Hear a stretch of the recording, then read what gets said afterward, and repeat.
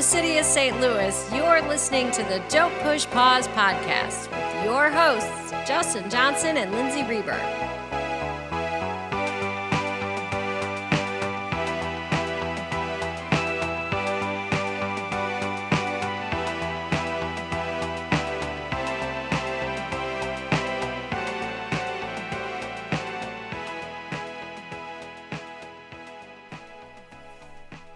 Welcome to the podcast. Welcome back, everybody. Hi, Justin. How you doing? I'm good. How's it going, Lindsay? I can tell you I'm super excited to be talking about a Pam Grier movie.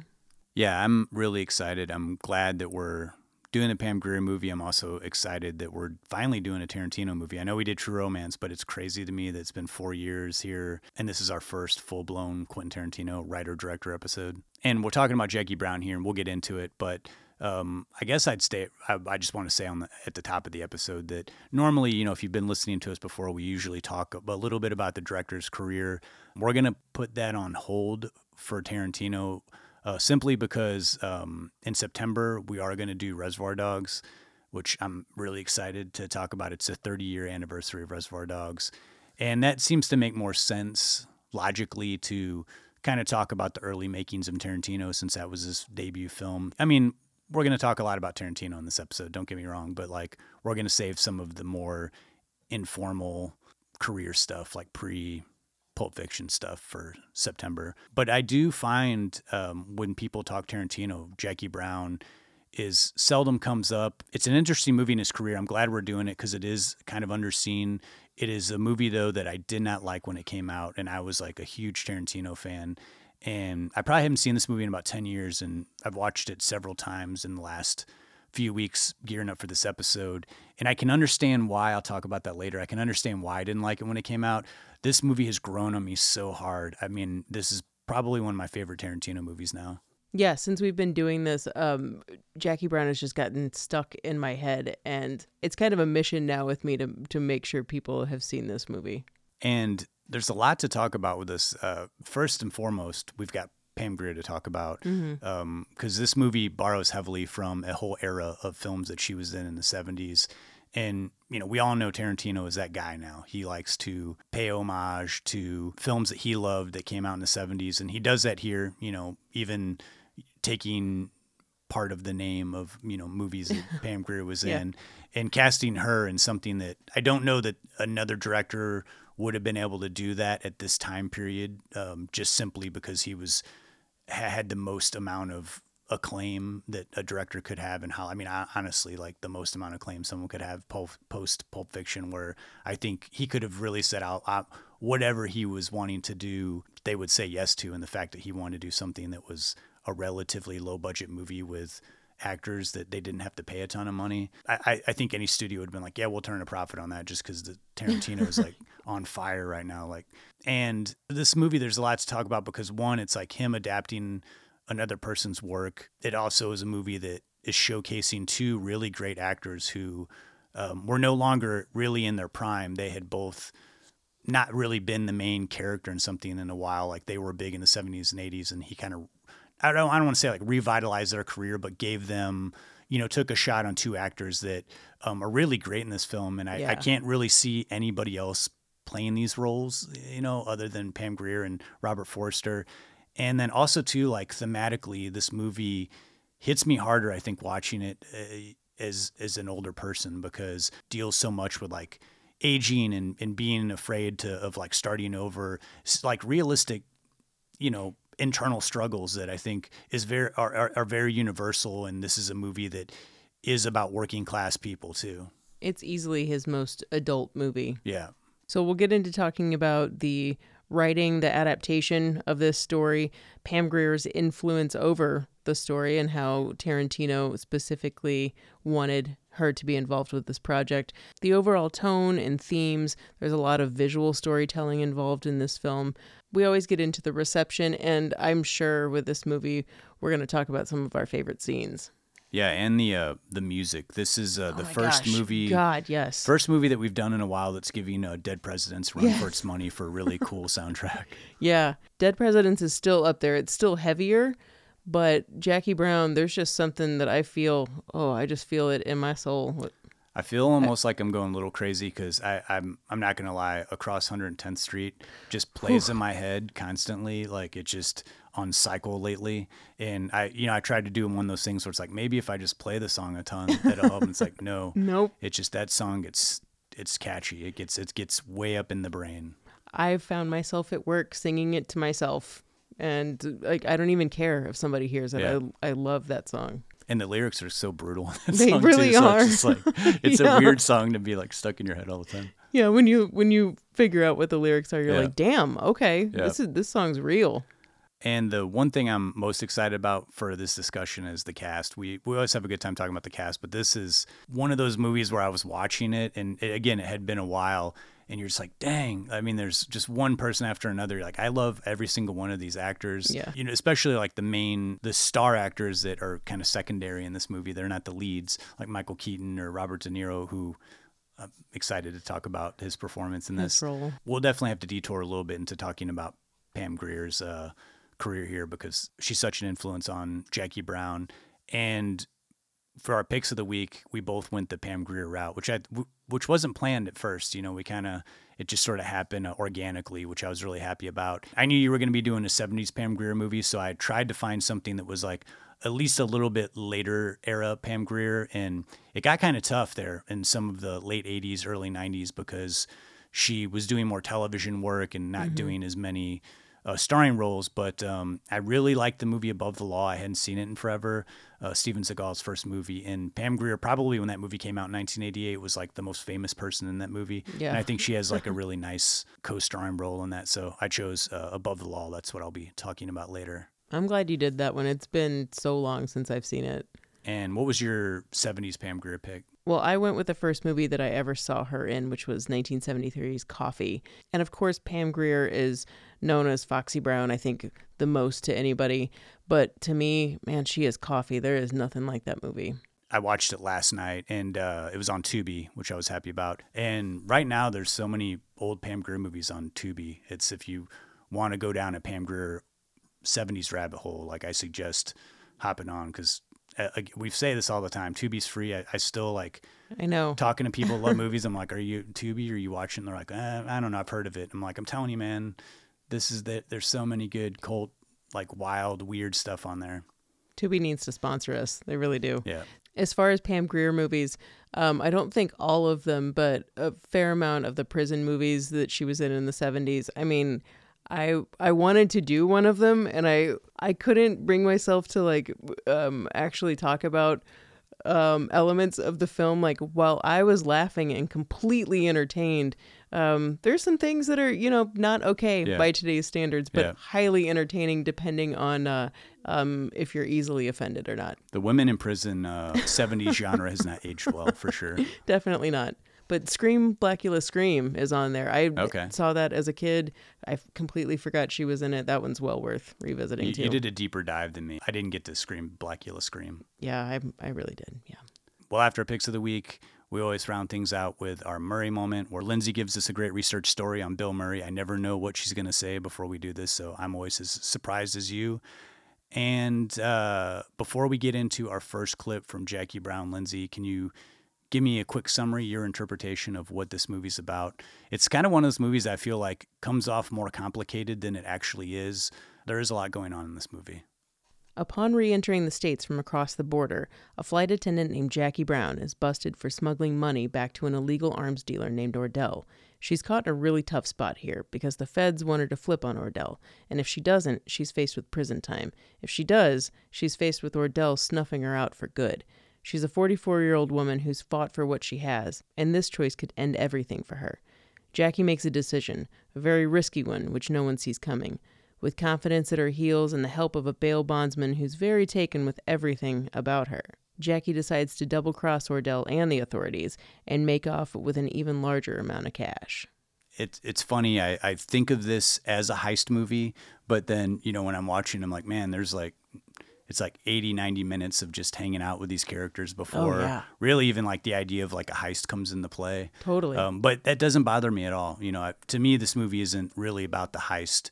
It's more of the relationship between the two leads. Yeah, the way the story unfolds is a beautiful thing to watch. I guess not a heist. It's more of like a double cross, really. Yeah. You know. It's in the heist Semantics. genre. Yeah. Well, let's go to a clip. We'll come back. We'll get into Jackie Brown. Sounds good. Is that what I think it is?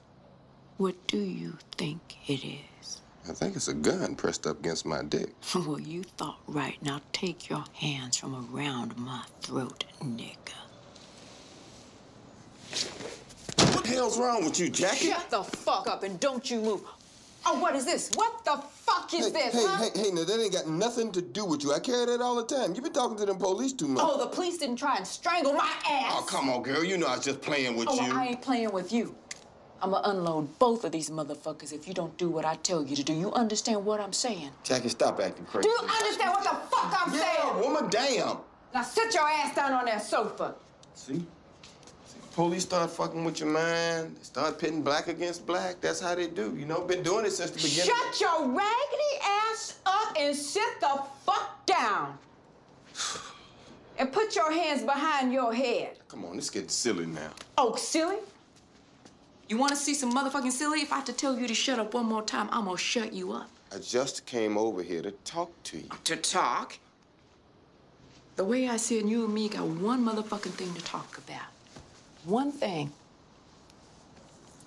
And that's what you are willing to do for me. I can get you a lawyer. No, let's be realistic. Now, sooner or later, they're gonna get around to offering me a plea deal, and you know that. That's why you came here to kill me. I ain't come over here to kill you. Hey, it's okay. Now, I forgive you. Now, let's say, if I tell on you, I walk. If I don't, I'll go to jail. I want $100,000 in an escrow account in my name if I'm convicted up to a year or put on probation. Now, if I have to do more than a year, you pay another $100,000. I can do that. Now, we'll talk more about Tarantino's early career rise when we do Reservoir Dogs in September. But I want to paint a picture here of like a post-Pulp Fiction Tarantino, because I think a lot of that has to do with the expectations of what he was going to make and going into Jackie Brown. There's a 3-year period between Pulp Fiction and Jackie Brown. In Hollywood years, that's like may as well be a decade. When you have a hit on your hands, you want to have that next movie coming out quick. Tarantino had probably the biggest rise of a director that's ever been recorded and probably ever will be. In 1994, when Pulp Fiction came out, Quentin Tarantino was the first like rock star director. His face was front and center. Like he was so famous from Pulp Fiction, not just the movie being big, but it was like a hit soundtrack. And he was just huge on the interview circuit, clearly loved the movies, could talk about movies all day. So film fanatics could relate to him, guest starred on TV shows. There was a movie called Destiny Turns on the Radio. I was working at the theater when this movie came out, and he's in the movie for like such a tiny portion of time. This movie came out in 1995. It's a terrible movie. But we got a standee, this big standees that you put in the hallways of movie theaters. We got one of those, and it was just a huge standee, like a 6-foot tall, life-size Tarantino, and he's like standing next to I think a car or something. And I mean, you would think that he's the main star of the movie, but that's how big he was, just putting his face in front of something, his name in front of something. Like he produced a few things and like he could really make something blow up. This is like pre-YouTube and the internet and like buzz. I mean, you couldn't get any bigger buzz than Tarantino. So the expectation of what he was going to do next was so huge. And then there was just this huge waiting period. He acted in a few things. He directed an episode of ER. He wrote and starred in From Dusk Till Dawn with George Clooney, which is a movie I really do actually really think is great. And I think he does a good performance in that.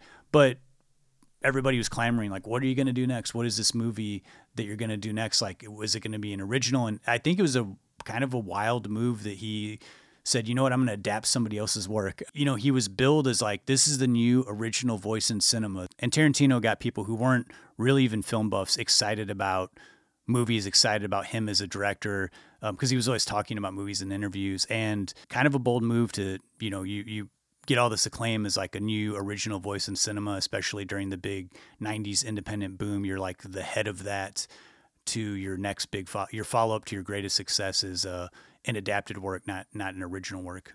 And by this point, Tarantino is Miramax's golden boy. He and collaborator Lawrence Bender were gearing up to do Pulp Fiction, and Bender said that the story that would become Jackie Brown just kind of came to them. Tarantino had been a fan of Elmore Leonard's novels already, and the opportunity came around to option possibly one or more of Leonard's novels. So Tarantino and collaborator Roger Avary acquire the rights to Freaky Deaky, Kill Shot, and Rum Punch.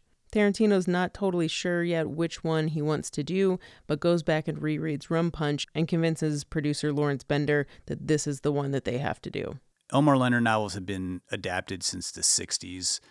There was 3:10 to Yuma, The Big Bounce, Moonshine War, Mr. Majestic with Charles Bronson, which Tarantino references in True Romance, The Ambassador, Burt Reynolds, Stick. Some of these I was familiar with. I mean, most of the stuff came out before I was born or when I was a kid.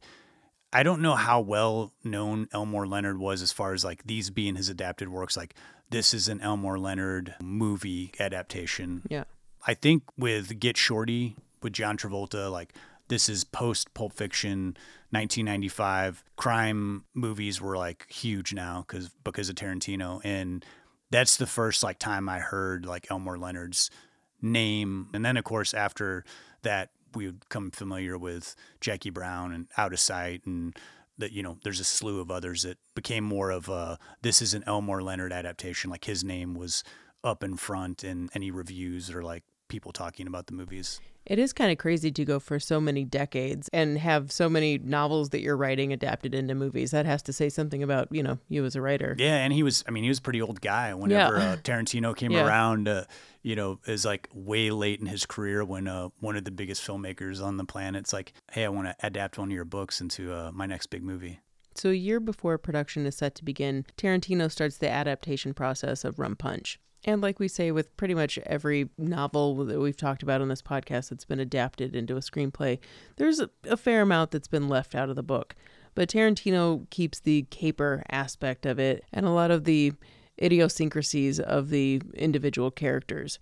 But there is a fair amount that he does change. Some significant changes too. One, he moves the story from LA to West Palm Beach. He changes the title from Rum Punch to Jackie Brown, of course. The title character originally was Jackie Burke. Obviously, it's not Burke anymore. Originally, Jackie Burke was also, I believe, like 35 or in her early 30s, and Jackie Brown is a mid-40s woman. That's a significant change. If you're, you know, maybe you haven't hit 35, but it is a significant change, those 10 years. We also changed the title character from a white woman to a black woman. And another thing he changed, which I think is interesting, is that the Lewis character that's portrayed by Robert De Niro in the movie, in the book, he works for Max Cherry, the bail bondsman played by Robert Forster, and Tarantino kind of like splits that. He doesn't make them associated with each other, which kind of makes more sense in Tarantino's version, because I think it would be just like more complicated than it needs to be if like he's working for Max and then he gets involved with Wardell. I like it that their relationships are like completely clean, like they don't know each other in this movie. Yeah, it simplifies it, and it makes the one time that we see them interact or see each other much more of a dramatic, pivotal moment in the movie, too. It sticks out more, too, in a good way, because it's a plot point. Yeah. Yes, exactly.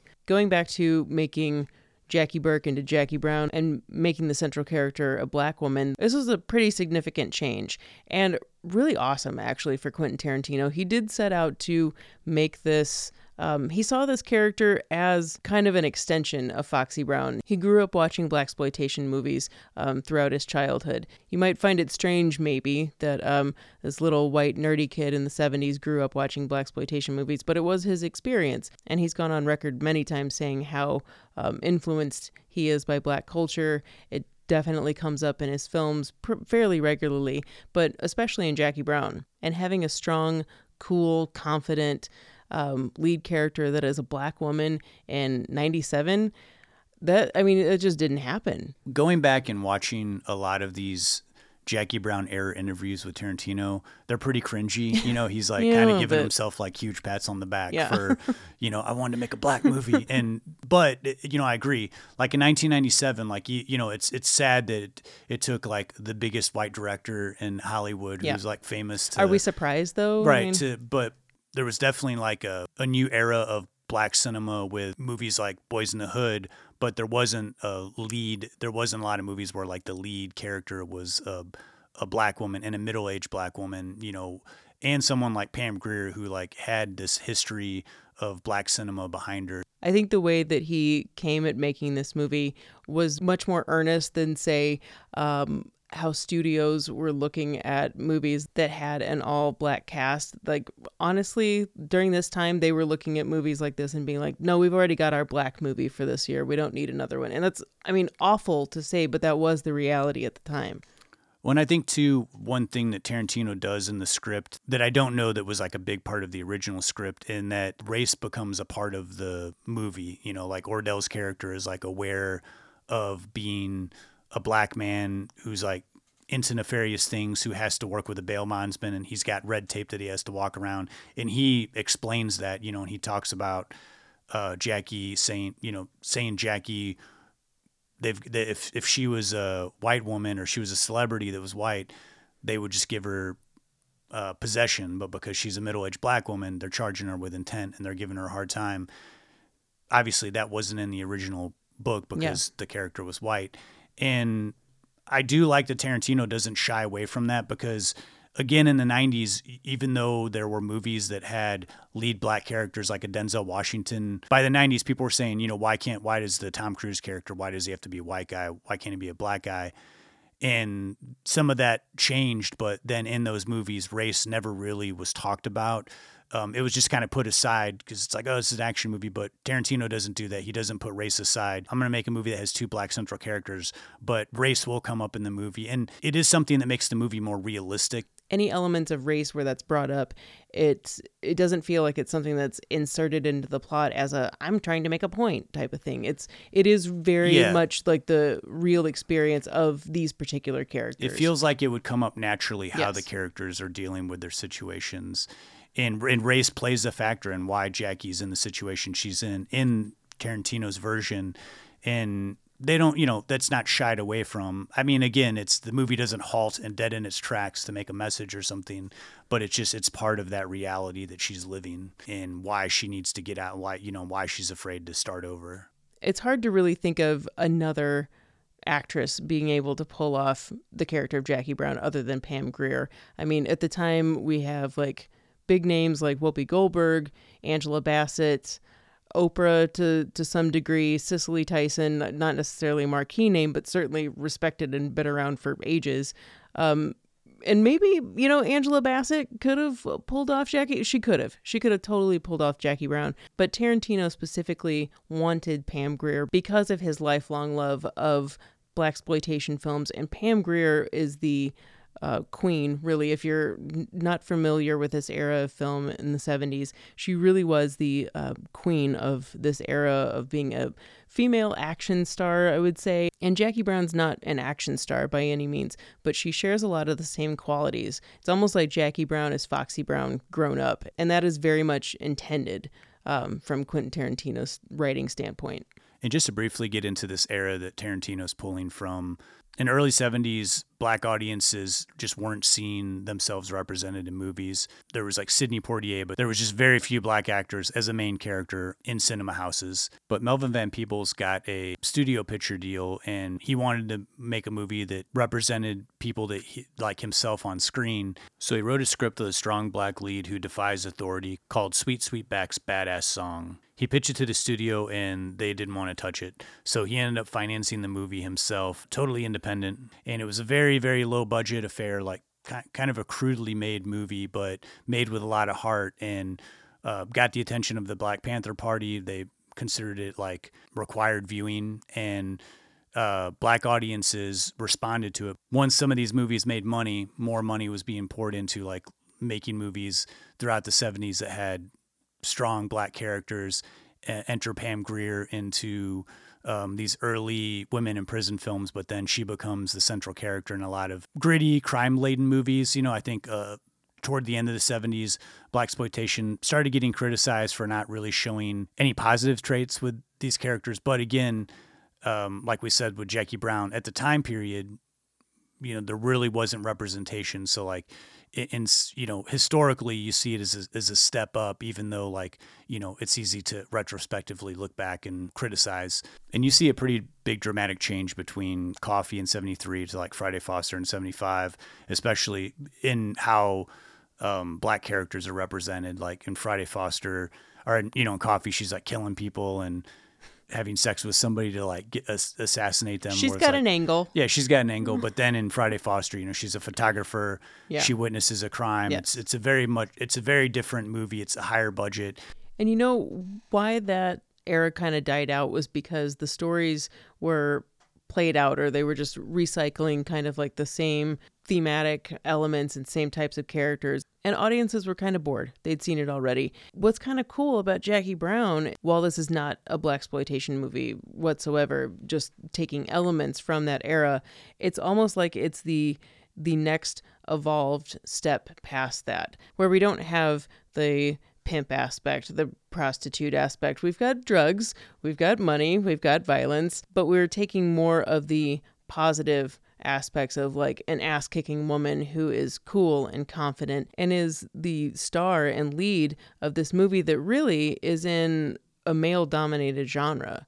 And you bring up a good point, because in this movie, it's all about her world being dominated by males, and she's playing them. One of the things I love about the script in this movie is that things aren't always like said like on the nose. We see that she's a flight attendant in the beginning of the movie. Then we don't see Pam Grier's character for like 25, 30 minutes. Yeah. We get enough information, and when she gets apprehended by the ATF, they say that, she's been working as a stewardess for X amount of years. Through the whole movie, I think it's implied that she's been working in the service industry all these years. She knows how to talk to people. She knows how to change the way she's talking and how to talk to people in the way that makes them comfortable and makes them feel like she's doing them a service. Yep. And we see it throughout the whole movie. The way she talks to Max is very different. It's very calming. She's like inviting him in, and she's like, being very sweet. When she talks to Ordell, it's a little more cold. It's a little more matter of fact. It's a little more direct. When she talks to the ATF, the Michael Keaton character, she's sort of in between. She's guarded, but she makes him think that, no, I really want to help you, and really pumps his ego up. She's really good at massaging the male ego to like manipulate a situation to get what she needs. And it's done in a way that like you love Pam Grier's character. You're rooting for her the entire time. Like you want her to get out of this situation alive and with the money. And I think the reason why we're rooting for Jackie so much is Tarantino does a great job of showing all these male characters in her world, trying to put her in a box. Like Michael Keaton's partner, when he's being pretty rough with Jackie and he's saying, you didn't light the world on fire. I think it hits the audience hard, because that's a relatable thing of someone like, just kind of like reducing your existence to like one moment or one decision. And so we want Jackie to be able to get out of this. And as she starts to work her way through these characters and be able to change, flip it around and like be able to manipulate these characters into following her lead, following her plan. And then also too, it makes us love Max Cherry a little bit more, because I think the heart of the movie is her relationship with Max. And no, it's not the sexual relationship. There's something there. There's like a caring. He's valuable to her because he knows the ropes and he knows what the cops may and may not do. He's been working as a bail bondsman all these years.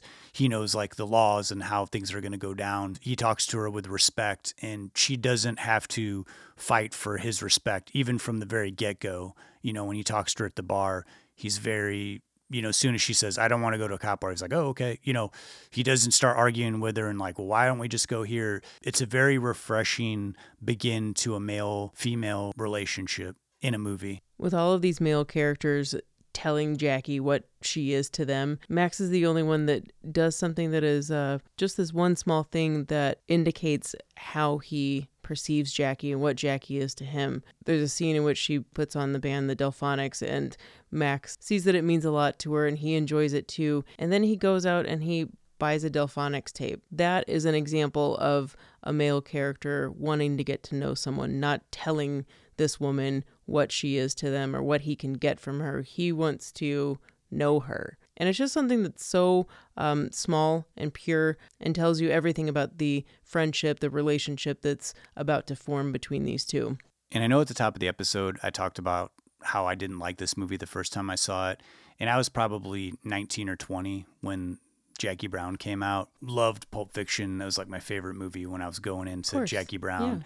Yeah. And this relationship that her and Max have, this theme of like aging and starting over, that was just kind of foreign to me. You know, like when they have a 5-minute conversation about getting older and she's saying it's different for women than it is for men. And there's all these things going on in this scene of, you know, Max not picking up on how different it is for him. He's like, I was worried about my hair, but, you know, she's talking about how like society perceives women and how, especially as a black woman, you know, and having to present herself in a certain way.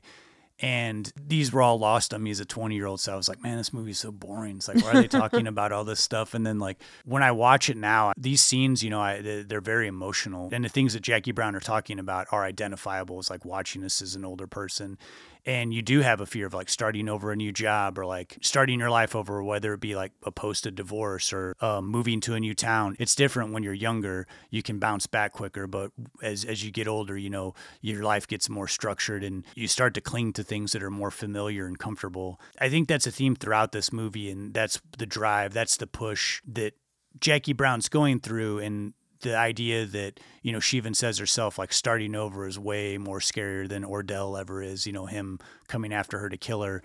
Pretty mature themes for Tarantino, I think, and having this crime drama backdrop set to these two characters who are having an adult, platonic, mature relationship and talking about their feelings about life and what they're going to do. And, you know, Max is talking about, you know, he makes this decision like, I'm going to change my life. Like she influences him. She's trying to change her life. And then immediately he decides, you know what, I need to make a change in my life. I need to get out of the bail bondsman business. I feel like the movie would be at a loss if it was more focused on the crime aspect of the movie and not these themes of like aging in society. Going along with the idea of starting over and aging and feeling like you have the weight of the world on you, you have to make a decision. This idea of having a second chance, that if Jackie loses her job, she goes to jail, she's got nothing. She doesn't have anything to start over with. And this is a huge gamble that these two basically strangers have partnered into. And luckily, it worked out for both of them. And I think that that's why the ending is so satisfying. We don't know exactly where Jackie's going to end up, and we don't know what Max is going to do with his bail bonds business. Is he going to get out of the business? Is he going to continue to stay in it? But what we do know is that they've both helped give each other a hard reset where they do have a second chance to take another avenue in life. And it's so satisfying to end the movie in this way because the scene ends with Jackie saying to Max, what would you do if you had the chance to get away with this amount of money? And we, at the end of the movie, we have that question answered for us. Yeah, I also feel like there's another question that's answered, and Tarantino does this with a multitude of his movies where a scene is set up and you will start to question a character's motives. He'll give you a logical answer, whereas like other movies you're watching, you're like, hey, wait a minute, you know. And the question I have in my mind when I first started watching Jackie Brown is, why would she risk all of this? You know, the stakes are super high. And while you're starting to think about it, Max asks the logical question that an audience is going to ask is like, what if he sees that the $50,000 is, you know, only on top and the money's not on the bottom? And she answers flat out, well, at least I tried and I didn't go to jail. And that's about as good of answer, you know, as any audience could have. And I always love that scene because in any of these type of situations where you're clinging to a character and you're hoping that, you know, something bad doesn't happen to him, you want there to be some sort of like logic that you would have as the character. And also I love this ending because we don't see this epilogue of what her life is. Like, what did she do with the money? Where did she go exactly? Like, is she going on some adventure? But we just know from the look on her face when she's driving and it holds on her for a while that like, at this exact moment, she's in full realization that this is the beginning of this new chapter of her life. At least I personally feel like closure with Max, that he's like, you know, I can't go with you. You know, this is your journey. I'm glad that I was able to be a part of it or help you along the way. But like, this is from here on out, like this is, you're an independent person and you need to like start this new journey without anybody else that's been in this movie, in this world, a part of it, attached to it. There's a heaviness too at the end, because she's not driving in her car leaving Max like with a beaming smile on her face. It's like very much like, I gotta be smart about this. And it's almost like a settling of what she's just been through, what she's come out of. And Max has the same reaction when Jackie leaves his office and he takes a phone call. He's like, I'm going to need to call you back in a couple minutes, and has to take a couple moments to collect himself. And I think he just goes over and just like stares out a window or just like stares at a wall. Like, you don't know. They've both been through something very intense together and are just separated to go on with their lives. Yeah, that scene you're talking about. With each viewing of this movie, I love that scene more and more because we normally would get a movie where he chases after her. And I love that he needs to like just get his composure together. You know, he's like, I'm still operating my business, but like, wow. I mean, it just like, it's hitting him that like, she's not coming back. He may never see her again. Yeah. But just got pretty deeply involved in her life, you know, and like helped with this like huge, you know, crime. Yeah. And I love that scene holds, and there's so many scenes in this movie that hold like that, you know, like the pacing of this movie is deliberately slow. I think that's a big part of Tarantino's style. We take the time in this movie to get to know all these characters intimately, even all the way down to like Michael Keaton. I think in like do we need the scene where him and Jackie Brown are at dinner? Probably not. It's not super essential, but we're seeing that he's warming up to her more. We're seeing that she's working her magic on him a little bit. And then, you know, the following scene where he feels pretty good about himself. Like you even see a change in Michael Keaton's character. Like he feels a little bit cockier. He feels like, hey, I'm going to get what I want at the end of I mean, she's convinced him that he's going to get what he wants. I love the pace of this movie. I love that it takes its time. I mean, Tarantino has said in interviews that this is a typical hangout movie where you're getting to know these characters and there's not a lot of action. But if you're invested in the characters, you're going to care about what they're talking about, and it's going to mean something.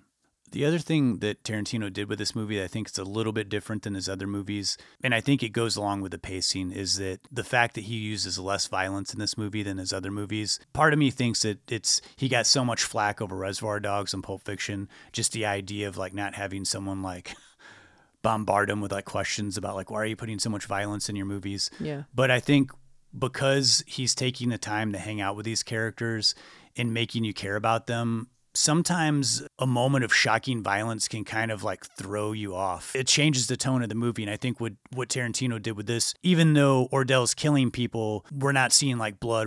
It's not like Pulp Fiction where some guy's getting his head like exploded into the window and it goes blood red. And they've got like, they're talking about having like brains and bits of skull on the car seat. Like this is a movie there is like violence, but it's not, it's a bloodless violence. I think you mentioned it off mic, a muted violence. Like we see De Niro get shot by Ordell in the car and there is like a blood spatter, but it's not gross. It's not up close. We know what happens, but that's all we need for that.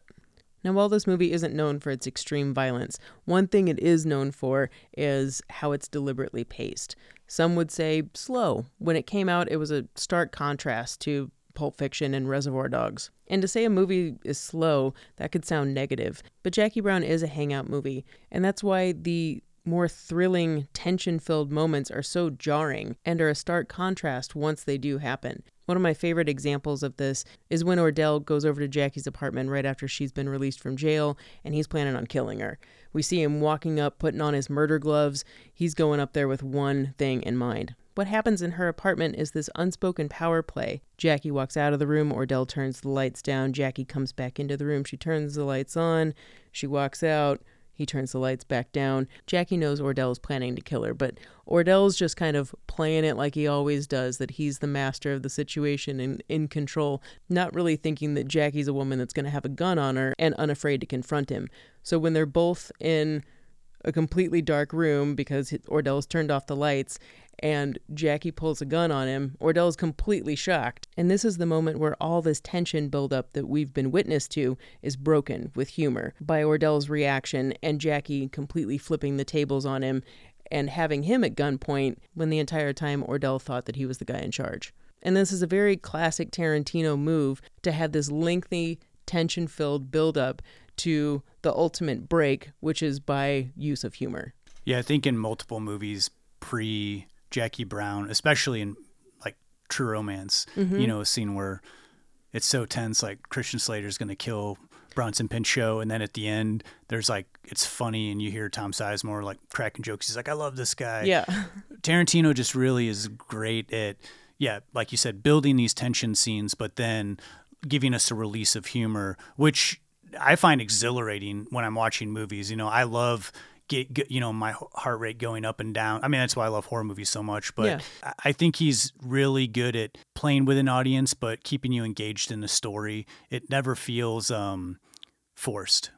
No, it doesn't. And certainly in this particular scene, we really learn what Jackie's about. We've seen a little bit on how she can play different people in different situations. But here, we know that Jackie knows exactly where she needs to go, and she is in charge. And that's why this movie's called Jackie Brown. I think most of these scenes of tension involve Ordell. And because Jackie's been such a cool player and in control through the whole movie, and I think that's why Tarantino doesn't have Jackie in the script meet Ordell at his house. Instead, she sends Robert Forster. And the first inclination of that as an audience, you're like, what are you doing, man? You're insane. You're going to go to Ordell's house, after all this, after he knows that Jackie's double-crossed him, and why would he do this? And then Robert Forster starts explaining everything in a very logical way. Yeah. And Ordell's listening, and they have like a mature conversation about it. Ordell's not convinced totally, but he's like, I'll go with you. But then when they get into the car, we have this moment of humor again where, you hear the Didn't I Blow Your Mind This Time song come on. But then as soon as they get to Max's work, where supposedly Jackie's in there waiting for him, we ramp up the tension again with, if we go in there and anything happens, I'm going to shoot you first. That's all there is to it. Like, I'm not messing around. And we believe that to be true. This is Ordell's time, proven to be a ruthless person when he has to be. That whole scene preceding Ordell saying, I'm going to kill you if this goes wrong. It's just silence of he and Max in the car. And you see how ice cold Ordell is in that silence with the Delphonics song on. And even that, as the viewer, you're like, that there's a definite chance that this is all going to go wrong. In addition to that, Tarantino also takes humor to throw us off. And then add a very tense scene following that, or a tense moment, a burst of violence. In many of his movies, he does this, but in this one, whenever... Oh, Lord, are you going to talk about Lewis and Melanie? Yeah. When, and it's kind of, we're into it. Melanie's like mocking Lewis, and she's like, Lewis, where'd you park the car? And he's kind of looking around. You see that he's getting confused, and she's just pushing his buttons. And we're thinking it's pretty funny. She's been known to like sass all the characters in this movie. We're along for the ride. You're kind of laughing at it. But then when Lewis like murders her, I mean, he gives her a warning. He says, he I does, need you to shut your mouth. But it's kind of shocking, and so that's, it throws us off. And in a lot of Tarantino's movies, whether there be humor or violence, I always feel a little bit unsettled. And even when I've seen the movie multiple times, and most of his movies I have seen multiple times, especially this one, there's a moment where I'm like, oh man, I forget, you almost forget because you get so into the movie and you get into the characters, it's easy to forget like, oh yeah, this is where he's going to like kill her after this like pretty humorous scene. Yeah. And even after that, when he has to explain to Ordell, and Ordell's like, where's Melanie? Yeah. Well, I think she's kind of dead. Yeah. And it's, what do you mean she's kind of dead? Well, and also, and this is like this with, multiple movies of Tarantino's where on a second rewatch, like when you're watching Reservoir Dogs, it's like, all the guys at this table, like having a good time are going to all die later on in the movie. Yeah. And when you see Lewis, Melanie, and Ordell all hanging out, in their apartments, like, all these guys are dead by the end of the movie, but everything's so fun and friendly right now. And like you look at the latter half of the movie with the beginning and you think of, wow, what a stark contrast that is. And even though this was only Tarantino's third movie as a writer-director, and he'd only written a few movies outside of not directing, he'd already developed sort of this distinct style in the way he would frame shots and the way he would let the camera hang, shots from in the trunk. Also, having stories not be totally linear, like Reservoir Dogs is out of sequence, not everything happens ABC. Same thing with Pulp Fiction. We have the same characters, but different moments in time. And Jackie Brown is a little more straightforward, but we do have the moment where he shows 3 different viewpoints of one specific incident that plays out, but something that is different than we are used to in movies as an audience. And we're like, oh, this is what he does. This is his style. Some of these styles and the way he does things for purpose, for reason, and putting the camera in a trunk is bringing us closer into the world of these characters. They're going into their trunk and he's doing that for a reason. He hangs on it. He lets them have a conversation. It's a sign of a strong director that 3 movies in, he already has developed a style of like, here's how I want to do things. Here's how I want to tell the story. Here's where I want to put the camera in a purposeful way. Tarantino's visual storytelling in the scene you were just talking about with Jackie trying to pull off the heist and then that same event being told from 3 different points of view. Why it's so strong is Tarantino's initial setup. Jackie comes out and she looks frazzled and it's a completely chaotic situation. And Tarantino makes the extremely bold move to make the camera just circle her and create this sense of chaos. And Jackie looks like everything has just gone wrong. And we don't know exactly what has gone wrong. We're guessing right along with her. And it's not until the end of that scene when that tension again is broken and then that same event is told from 2 other points of view. It's just a great example of Tarantino utilizing his visuals to help create the narrative of the story. Jackie is confused and we're seeing that visually and we're feeling that, but it's all part of the setup to tell exactly what happened in this heist moment. No, I totally agree. It's a perfect example showing why Tarantino is doing things for a reason, because we are confused. The camera's spinning around. And anytime you do that, I've seen other movies do it, and it's just like, it's kind of like nauseating because the camera's whipping around a character. Even though you can focus on their face, it's like this inertia going on. And we're like, what the hell? Why is he doing this? Why is he spinning the camera? But then there's a reason for it. It's because Jackie's faking us out. She's faking out the ATF, making them think that she's all scared and frazzled. And then you realize it's all an act. And Tarantino's faking us out. Yeah. And you're like, oh, okay, that makes sense. And I don't want to pick on directors that came up with Tarantino, but Kevin Smith and Edward Burns are 2 filmmakers. I really like some of their writing in their early movies. Edward Burns especially. I love his first 3 movies. But to me, those guys aren't strong directors like Tarantino is. And specifically Edward Burns' 3rd movie, No Looking Back, there's a scene where Edward Burns is in it. He's the star, and he's having a confrontation with his ex-girlfriend. They're having an argument in the park. The camera starts spinning around them, just like it does in Jackie Brown. Their argument really isn't all that intense. There really isn't a reason why the camera needs to be spinning around. He does it in the way that it just becomes distracting. And then when it's over, you're like, why? There just wasn't any reason to do it, but the reason why he did it is because he's seen it done in other movies. It doesn't serve a purpose. It's just like, we're just going to disorient the audience so that... And then you get disoriented, and in Tarantino's Jackie Brown, Jackie isn't saying any words. Yep. You're just visually seeing her all scared and everything, and you can focus on Jackie.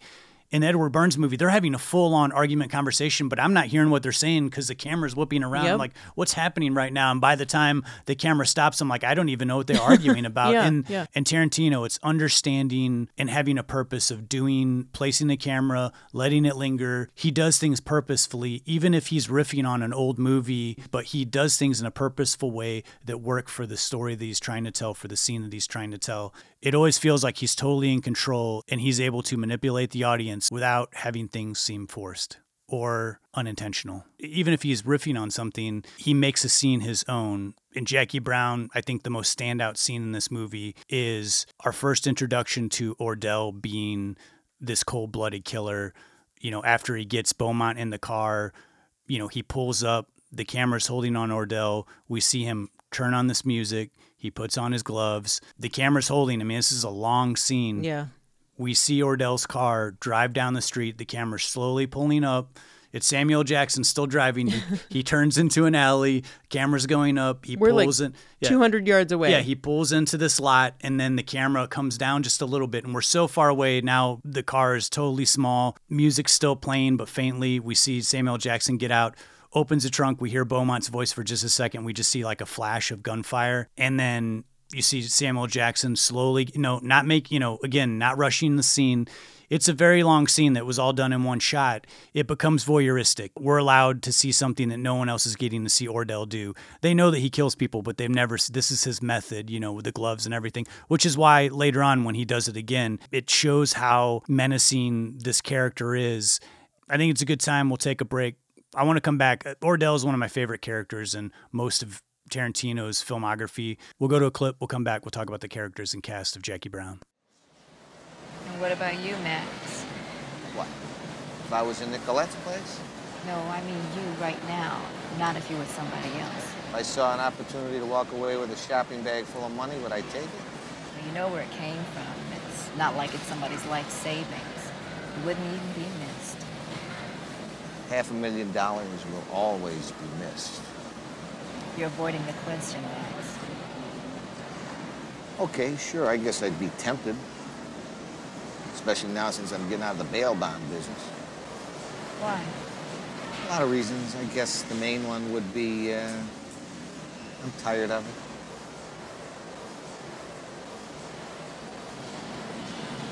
When did you decide? It's been a long time coming, but I finally made up my mind. I guess it was Thursday.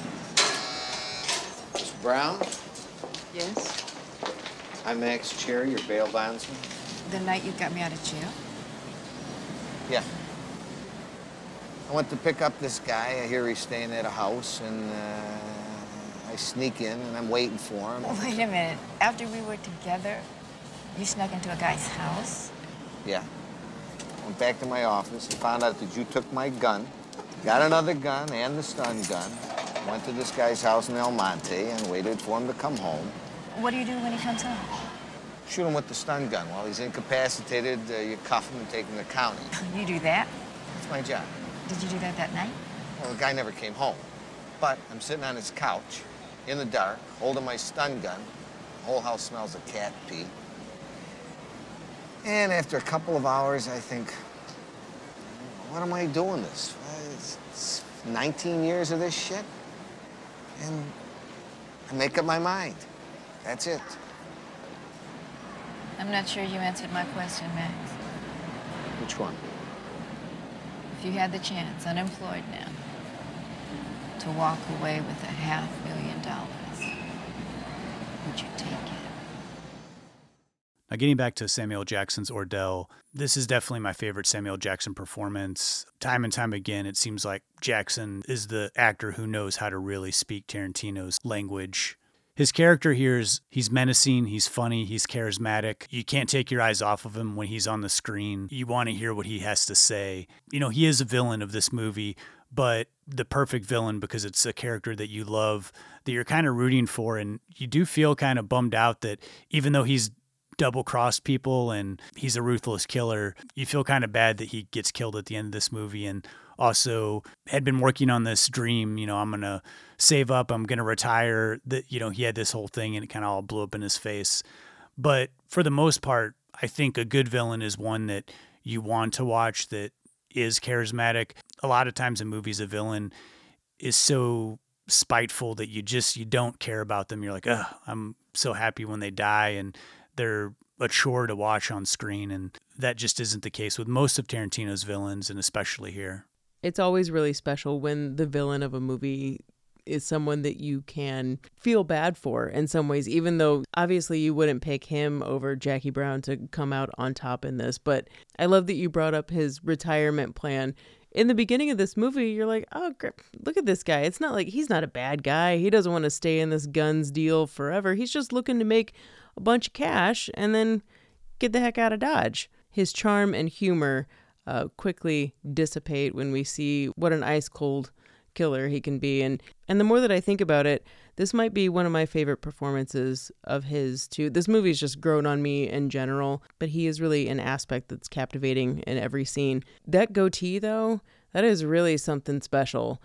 I haven't seen that on a character before. It's like this braided, very, very narrow, tiny goatee. I mean, is it a goatee? It's not even, it's like a goatee, yeah. It's just like a little 5-inch long braided thing from the bottom of his chin, and his hair and a ponytail, everything was Samuel L. Jackson's idea too. And I think it's a great idea because for some reason when he takes his hair down at the end of the movie, when you see it's not in the ponytail, there's one particular shot where he just looks so menacing right before him and Max get into Max's car to go over to meet Jackie toward the end of the film.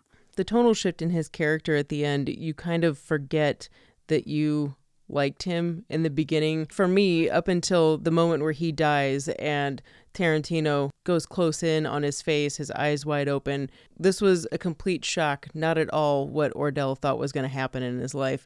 There, I feel bad for him, but the build up to that, though, he's terrifying. This role kind of harkens back to Joe Pesci in Goodfellas. Oh, yeah. This character who's kind of funny, charismatic, but you can't really trust him all the way because he is kind of a loose cannon. He's kind of crazy. He'll kill somebody to save himself in a heartbeat, not even think about it. And I love the way his relationship is with Robert De Niro's Lewis because he respects Lewis, but he also kind of talks down to him at times. You know, he's bringing him in. He's trying to help him out. Lewis has been in prison for a while.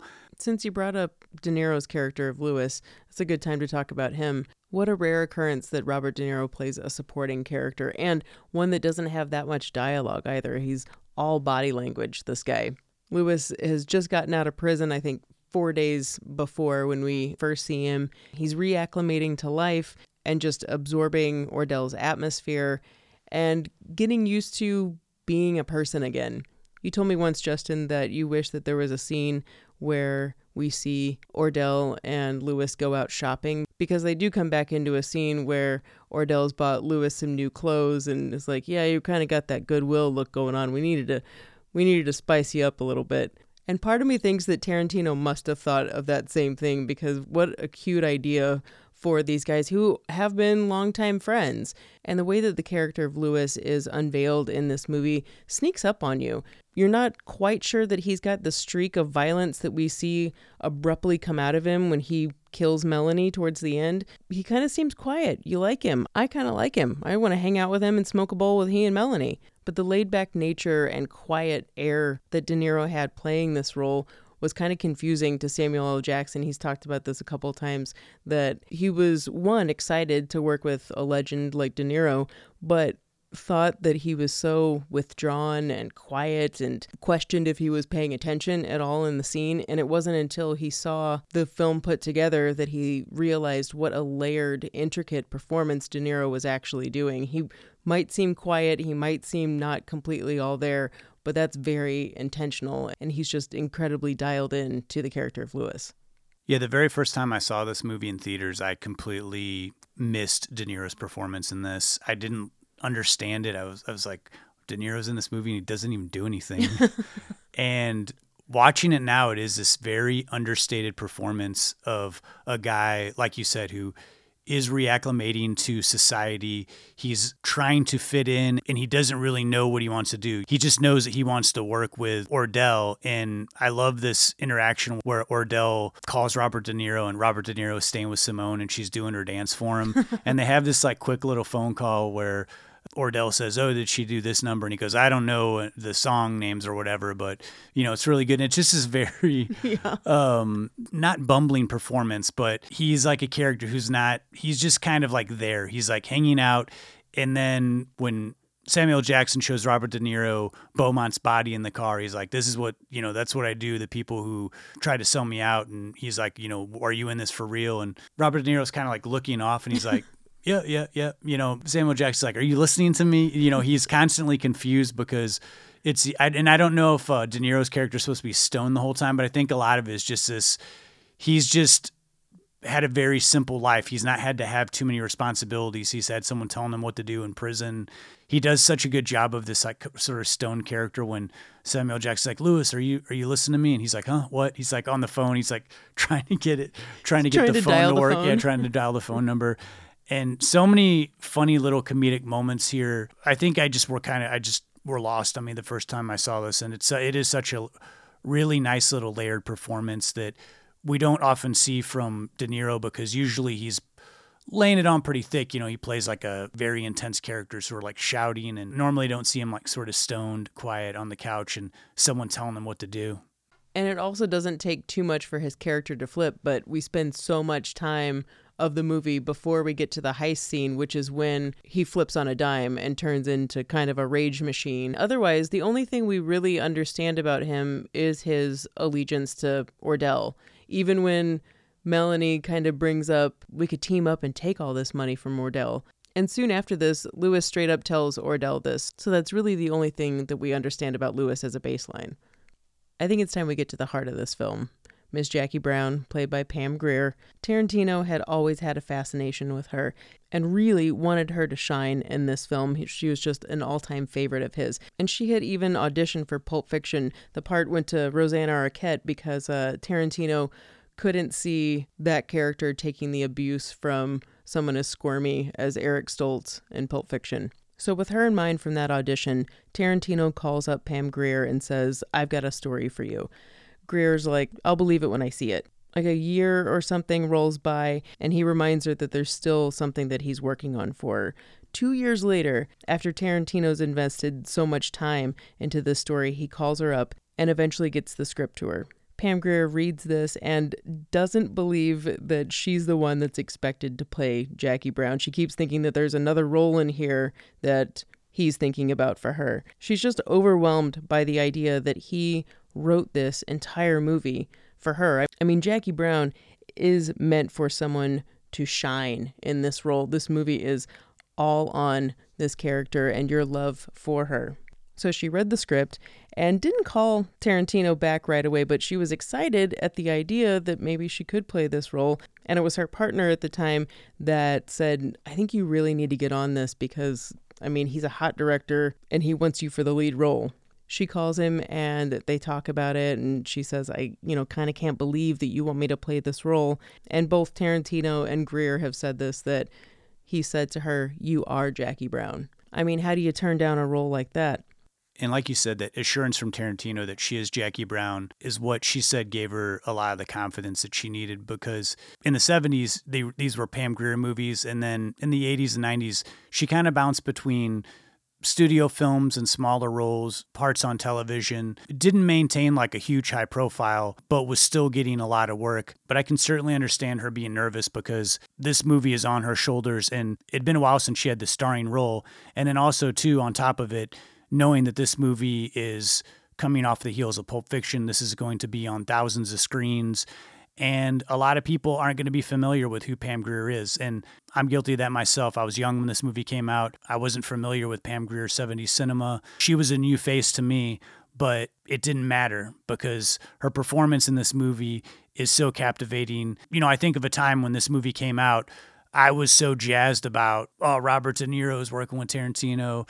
I love Michael Keaton. I was so ready to see another Samuel L. Jackson movie after Pulp Fiction. But Pam Grier, I was like, who is this person? Who's Robert Forster? Who are these people in this movie? And when I watch these performances now, again, it's so different to me watching it with older eyes because Pam Grier's performance, such a layered performance. She's playing so many different roles here as she's working her way through these three men that she has to manipulate in a way. And as she acts differently around each one, we see different sides of Jackie Brown's character. And it's a really involved performance. And I feel like she's someone that can turn the tables on Ordell. I also feel like she's somebody that can play it cool when she's getting grilled by the police. And I also see her as a character who can be really, really sweet and caring and take the time to let herself be vulnerable for Max Cherry's Robert Forster. And I think the success of this movie is Pam Grier's performance mixed with Tarantino's confidence that she can pull this movie off. And he combines all the things that he loved about 70s era Pam Grier, making a wholly original character that totally fits in the 90s with a mature homage to Foxy Brown. He keeps her a mystery to us all, including also to her confidant and partner in crime, Max Cherry, played by Robert Forster. His calmness and powerful performance in this is a nice counterbalance to Jackie's uncertainty. He's the grounding element that she needs to pull off her plan. I mean, without Max, I don't think that there's someone else in this story that we see anyway that could help Jackie out of this jam.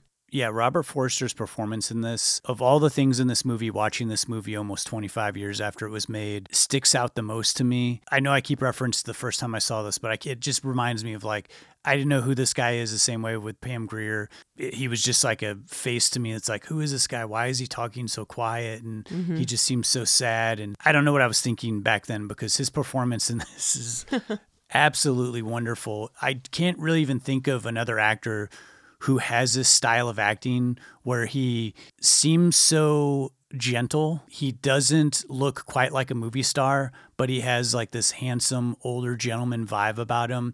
He seems tough and understanding, like you said, counterpart, the perfect counterpart to Pam Grier in this. To me, this is the closest Tarantino's come to doing a realistic romantic portrayal of two characters. And I really do feel their chemistry in this is like what holds this entire film together. I mean, certainly there's this whole element of double crosses and murder, but there's this romantic element of them, and will they get together? They have to trust each other in this. It's what to me makes the movie sincere and really heartbreaking at the end. I mean, I really love these two characters together. I want them to get together, and you totally have to buy into the fact that she can trust Max Cherry and that Max Cherry can trust her, because once they get into this together, he could lose his entire life, his entire job. He's putting a lot on the line for her, and she's putting a lot on the line for him because he works directly with the police. You know, I really buy this relationship. It's a really fascinating relationship to me, and his character really fascinates me. You know, I'd watch a television series on Max Cherry, the bail bondsman, and every episode is him dealing with one of his clients, you know, or going to pick somebody up. He's just one of those actors that you don't see every day. In the same way with Pam Grier, who wasn't a familiar face when this movie came out, he kind of had been only doing really B movies. He had done some television stuff, but since the 70s, after Jackie Brown came out, he did have this almost like a second career. Like he was starting to get cast in all these studio films for this movie, being nominated for Best Supporting Actor, which I think really well deserved. I also think Pam Grier should have been nominated, even though she wasn't. I'm always wanting to watch his movements and how he is surveying a scene, because a lot of this movie is him reacting, it's him listening, and it's him trying to figure out what he wants to do. We're like the Robert Forster. The audience is like Robert Forster. We're sort of like trying to figure out how all this is going to come together and if it's actually going to work. I couldn't agree more with you. Him being in this film just feels so right. And learning that Elmore Leonard had suggested him to Quentin Tarantino like a year before he cast, and then Tarantino, of course, knowing who Robert Forster is from his extensive movie knowledge, started thinking, yeah, this guy would be great. And then happening to run into him at a restaurant, they talk a little bit, and Tarantino offers him the role right there. And in doing research for this episode, listening to Robert Forster do press interviews, he seemed so graceful and kind, just as sweet as can be, kind of like Max Cherry, that he was able to get this role, and that it did, like you said, Justin, give him kind of a second career. And another actor who had a chance encounter with Quentin Tarantino, which led to her being cast in this film, was Bridget Fonda. They had been friends for a while, but they ran into each other on an airplane and got to talking, just like with Robert Forster, and Tarantino offered her the role right there. With a character like Melanie, she could easily be one-dimensional, just be like a 70s blaxploitation type background girl character that's barely wearing any clothes and just there as a pretty face. But Bridget Fonda, what she brings to this role, not only just the stoner on the couch, not there for just comic relief, but what she does is enhance the characters that she interacts with. She brings out parts of them that aren't there that we see immediately, but she has a special way of pushing everybody's buttons and being irritating in order to get what she wants, or maybe there's just a little bit of brattiness to her. But her depth of character brings out other characters' traits that are helpful in understanding the whole picture. I think Bridget Fonda's Melanie is the audience's eye into Ordell's world. You know, she's the only one that really questions Ordell, and there's such great dynamics between her, Samuel L. Jackson, and Robert De Niro, especially the scene, this short sequence where she's hanging out with Robert De Niro alone, and they hang out for a little bit, have sex, and then hang out again. It's probably one of the funnier uses of a sex scene in the movie. When I think of 90s movies, I always think of Bridget Fonda. She was always one of my favorite actors of the 90s. A nice mix of like ensemble piece movies like Singles to starring roles like Point of No Return. And even though the role of Melanie seems really small, especially for Bridget Fonda and how big she was in the 90s, Tarantino really needed somebody that was going to be able to hold their own with the likes of Samuel L. Jackson and Robert De Niro in the same scene for sure. Yeah, that's the truth. And another small role, but with a big name actor attached, was the role of Nicolette, played by Michael Keaton. And it cracked me up to learn that he went through this whole back and forth thing with Quentin Tarantino. Tarantino wanted him for the role. He was too young for Max Cherry. But Nicolette, even though it was a minor supporting role, was perfect for Keaton. And it was almost like he tried to convince Tarantino that he wasn't right for the role and went back and forth about it, but eventually settled into it, rethought it, did an audition. Tarantino thought he nailed it. Keaton's still trying to convince himself, no, man, I'm not right for this. I'm not right for it. But really had to sit on it for the longest time. I don't, maybe that's Michael Keaton's process. Maybe he's neurotic. That would not be surprising to me. I definitely think Michael Keaton's neurotic. But the back and forth aspect, it just cracked me up to learn that. But him as Nicolette, again, with so many roles in this movie, I don't even want to imagine someone else playing that. His performance in this reminds me of that 80s era Michael Keaton, only maybe a little bit more mature, but that wiry kind of character who, again, like, are talking about Michael Keaton being neurotic, that neuroses where he's like teetering on the edge of like excitement and like controlled chaos, you know, and he really, it's hard to tell if he's like trying to play Jackie or if he's like really enthralled with her. But I love when Michael Keaton does a thing where he's excitable. He's like, oh yeah, she's going to work with us, you know. With Michael Keaton being a little neurotic, I think that he, in the 80s especially, tended to be kind of more towards the extreme part of being neurotic. But the controlled aspect for Nicolette is necessary in order to be an ATF guy, so he doesn't seem like a caricature, but has this little bit of an edge that we can't really pin him down. And Keaton's playing this good cop, bad cop role with his partner, portrayed by Michael Bowen. And I know earlier I said that Ordell's character was the villain in this movie, but the real villain of this movie is Michael Bowen's character. And he does such a good job of it. I mean, he's only on screen for a little bit of time, but him sort of really talking down to Jackie and saying, you know, the whole scene where he's like, you know, the shitty little airline and you really didn't light the world on fire.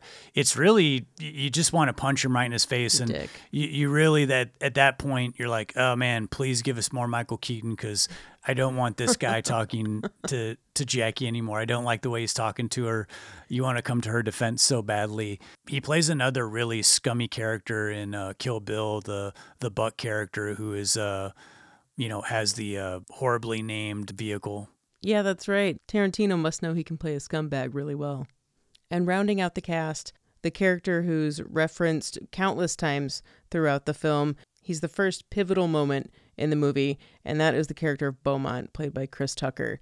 And Chris Tucker, at this point in his career, had already established a name for himself, so Tarantino was more than pleased to have him in even just this little bit role. Don't get me wrong, I love Chris Tucker. I enjoy him more in small doses, and this was a absolute perfect amount of screen time to utilize all the little quirks that Chris Tucker does. And you're right, that, you know, Chris Tucker, this is post-Friday, pre-Rush Hour, like right at the exact moment of, like, I think the height of Chris Tucker fame. And he by far gets the biggest laughs in this movie. Pretty much everything he says in this is really hysterical and memorable, which I think is important for this role because, like you said, the name Beaumont comes up multiple times. It's a character that we need to remember. Going back to movies that we've talked about in the past, like The Godfather, where they have a character who doesn't really make a memorable impression on you, but then that name is referenced multiple times later on. You're like, wait, who's that character? But Beaumont, you don't forget who he is. Chris Tucker makes such an impression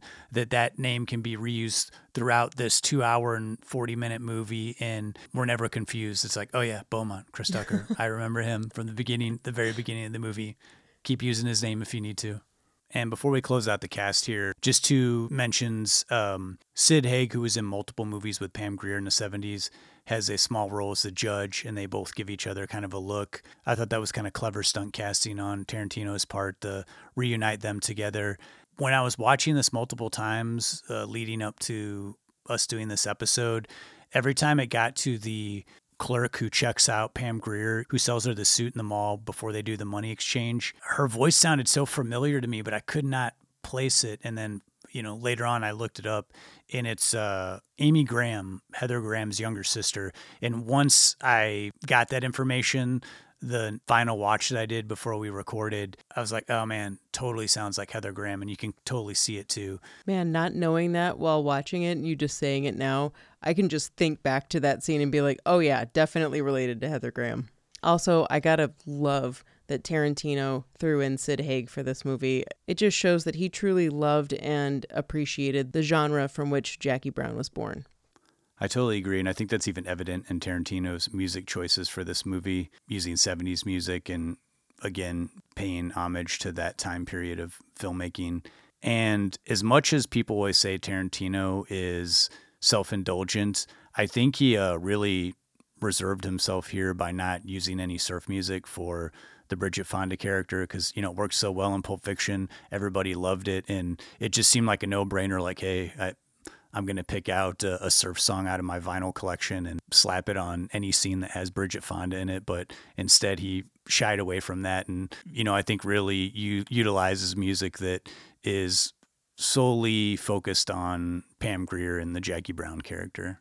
He really does stay true to the overall feeling of this movie and doesn't just go into something that's very Tarantino-y that we expect out of him, especially at this point in his career. And along with Coffee, which is my pick of the week, but a lot of Pam Grier's early films in the 70s were fresh in my mind upon watching Jackie Brown. So it really stuck out to me, the songs from Coffee that Tarantino uses in Jackie Brown.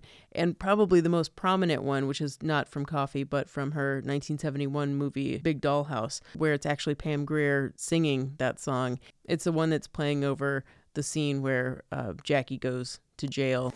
99 years is a long, long time. Well, look at me. I'll never be free. I'm a long time woman. Ain't nobody to please. And that song from Big Dollhouse was called Long Time Woman. And that song was something that Tarantino used when they were actually shooting. He played the song. I think it was a little bit part as a joke and part because he just thought the song was cool. And Pam Grier thought it was funny, but she said she was kind of shocked to find out that he put it in the actual final cut of the picture. A little meta there. We've got her singing to herself. I don't know. I like it. I love that aspect. And it just further enforces Tarantino's desire to give this movie the dignity and respect that it deserves on its own, as well as paying homage to the movies that he's drawing on from the 70s. Usually a band or a pop star, someone is mentioned in the early Tarantino films, like a character's talking about them. And certainly here we've got the Delphonics where Pam Grier plays them. And then later on, Max goes and buys the cassette tape. This is a group that's been around for a long time, had a hit, was it like 60s or 70s? Yeah. And that name gets stuck in your head, and then you're like, oh, I want to go out and buy a Delphonics cassette tape now after watching this movie and hearing this song like 5 times. It certainly made me look up the Delphonics, and I played them all the next day at work. If I'm being totally honest, the first time I heard the song "Didn't I Blow Your Mind" this time was in the late 80s. It was a B-side on one of the New Kids on the Block albums. They did a cover of "Didn't I Blow Your Mind" this time. Oh. And then when I saw Jackie Brown, I was like, whoa, that's like the New Kids on the Block song. Which version do you like better? I'm not going to say. And while the soundtrack is just one great song after another, the one that sticks out, that bookends the movie, is Bobby Womack's Across 110th Street. I can't even count. I don't want to know, actually, how many times I've played that on my Spotify. It's obscenely, like, way too much. But I love that song. I think of Pam Grier. I think of her at the end of the movie more so than the beginning. The beginning shot is beautiful over that song, but by the end, when we hear that song again, Jackie Brown has been through the ringer, and you feel that song just right there with her. And I'm a big fan of the whole bookend with music. Yeah. I think it's a great, Yeah. when movies pull it off. And yeah, I agree. I love this song, though I'll admit I have been looking forward to finishing recording this episode because it's the only way I'm going to get that song out of my head, because it just kind of plays in a loop. And I didn't realize that song was made specifically for a movie with the same name, Across 110th Street, that came out in 1972. And I did rent the movie digitally to check it out. I don't know, it wasn't for me. There's sections of that movie where you can see Tarantino probably saw that movie and pulled from it, but he again has a way to pull from movies but then make the movie that he's making so much more entertaining and interesting. And another song I really like in this movie that I think is very effective is when Ordell's waiting outside Jackie's house and he's going to potentially kill her and he's putting the gloves on, and it's Johnny Cash's cover of Tennessee Stud, which is from, I think it was like 4 albums that Johnny Cash did before he passed away, where there was just a bunch of covers. And it sounds like that was like they put like some sort of live audience in the beginning in the intro of the song. And it's a strange choice to play because at first, I think you said this off the mic, the first time you heard it, you're like, is this supposed to be him listening to it in his car, or is this just over? Because the song sounds like it's recorded in like a small club or something, but it is unsettling and it makes me focus in on the lyrics of the song. And since listened to that song many times in the last couple of weeks, and really, really great song. And the original is actually really cool too. I tracked that down. Everything that Tarantino does with inserting pre-existing songs, so intentional, and sometimes meant for you to focus on the song, sometimes to distract you from what's happening in the movie. But really, he's just wanting to create this overall picture and does it so seamlessly well. Now, when Jackie Brown was released, it would just be impossible for it to repeat the success of Pulp Fiction, even though everybody wanted to see the new movie that Tarantino had made. It was kind of strange that they released it during Christmas. This doesn't feel like a Christmas type movie. No. It also went up against Titanic that Christmas season, which would be impossible for any movie to compete with Titanic. But Jackie Brown did open at number 2 at the box office to a small amount. It went on to make $70 million worldwide. Its budget was only $12 million, so that's still a pretty good take. But compared to Pulp Fiction, which just made astronomical numbers comparative to its budget and its worldwide box office gain. But Jackie Brown was a hit with critics. A lot of audiences had the same view as I did when I watched it, which was we were looking for Pulp Fiction 2, and then we got this very slowly paced crime movie that didn't have a lot of crime in it, which really, in a way, is what Reservoir Dogs is. It's just a very talky movie, so is Pulp Fiction. But there was something different about this. It would be a while before Tarantino would do another movie. I mean, I think in between Jackie Brown and Kill Bill was like the longest, one of the longest spells he had spent before releasing another movie. And I think Jackie Brown was the cap on this era of Tarantino. After Jackie Brown, he only used Robert Richardson as his cinematographer. His movies were much, much bigger in scope, and the budgets were much bigger. The style was a lot more splashier, and his movies just weren't as subdued as they were during this first 3 crime movie period of the 90s. I think it's kind of cool, really, though, because I like directors who kind of change and adapt. There's certain directors I think that just kind of keep doing the same thing, no matter what decade they're in. Yeah. It's just like Woody Allen, he just kind of keeps on making the same, switches actors around, but same theme, same stories. But Tarantino really, each decade that went on, he challenged himself more and tried to make bigger and more interesting movies. But I love the small scale of Jackie Brown. It's still one of the Tarantino movies that I go back to more often, and it's just a really great ride. I was starting to think that Jackie Brown should be a movie that if you really love it, and since it is such a misunderstood movie, and maybe movies of your life, I'm talking about myself, and if you're thinking about dating anyone, that maybe this should be like the test. Like, show them Jackie Brown, see how that goes over. Can they hang with it? Do they see how brilliant it is? I don't know. I haven't had the opportunity to test this out yet, but it's a working theory. I swear in an interview one time, Tarantino said, if someone said Jackie Brown was their favorite film of his, he would say, "You're not a fan of my movies," because he, kind of thinks this is one of his more different, or one of his most non-Tarantino movies. And I think there's a lot of truth to that. I think so too. I think that this one is his most reserved and mature movie as far as like not doing what Tarantino does. But I don't mind when Tarantino goes all the way and goes totally apeshit. I think that he's right when he says that. And while I do think that he is one of the most brilliant directors of our time, I'm not someone that's like a rabid Tarantino fan. I can recognize how awesome he is and prolific, and I love his writing probably even more than his directing. But I kind of do agree that if you do like Jackie Brown, that you're not like a rabid Tarantino fan. And I mean, that's me, but I can easily recognize his brilliance. And while critics recognize Jackie Brown as a really big achievement and show of growth in Tarantino's career, the main actors got some acknowledgement as far as being nominated for some awards. No one won any of the awards they were nominated for, but it really should be noted that both Pam Grier and Samuel L. Jackson were nominated for Golden Globes and both for Screen Actors Guild Awards. Robert Forster was the only one that got an Oscar nomination. And even being nominated always does something for one's career. So even though I feel like this movie should have been maybe recognized a little bit more, at least it got some recognition for the lead actors. Yeah, retrospectively looking at it, it should have been nominated for like at least 6 Oscars for this movie.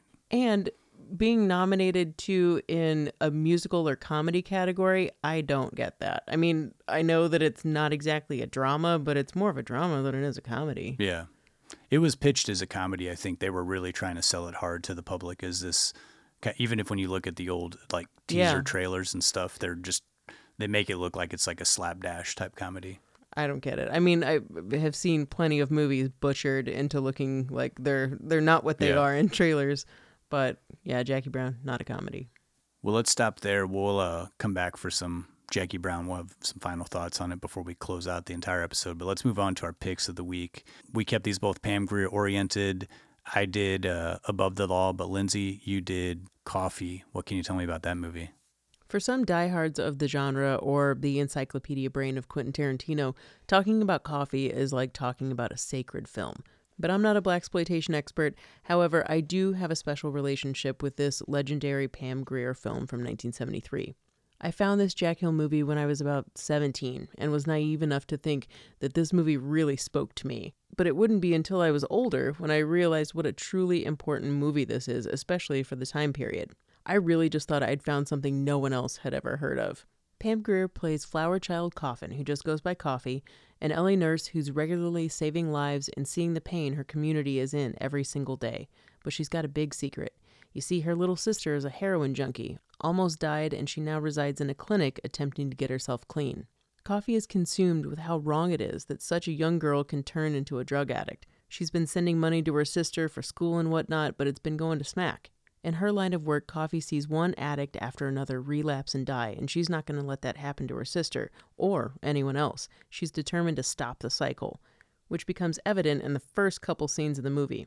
Even if you've never seen this movie in its entirety, you might be familiar with the end of the opening scene wherein Coffee's pretending she's about to have sex with a drug dealer, but ends up pulling one hell of a gun on him, then turning it on a junkie in the same room. It was easy for him because he didn't believe it was coming, but it's not going to be so easy for you because you better believe it's coming. I mean, that scene, just gives me chills every time.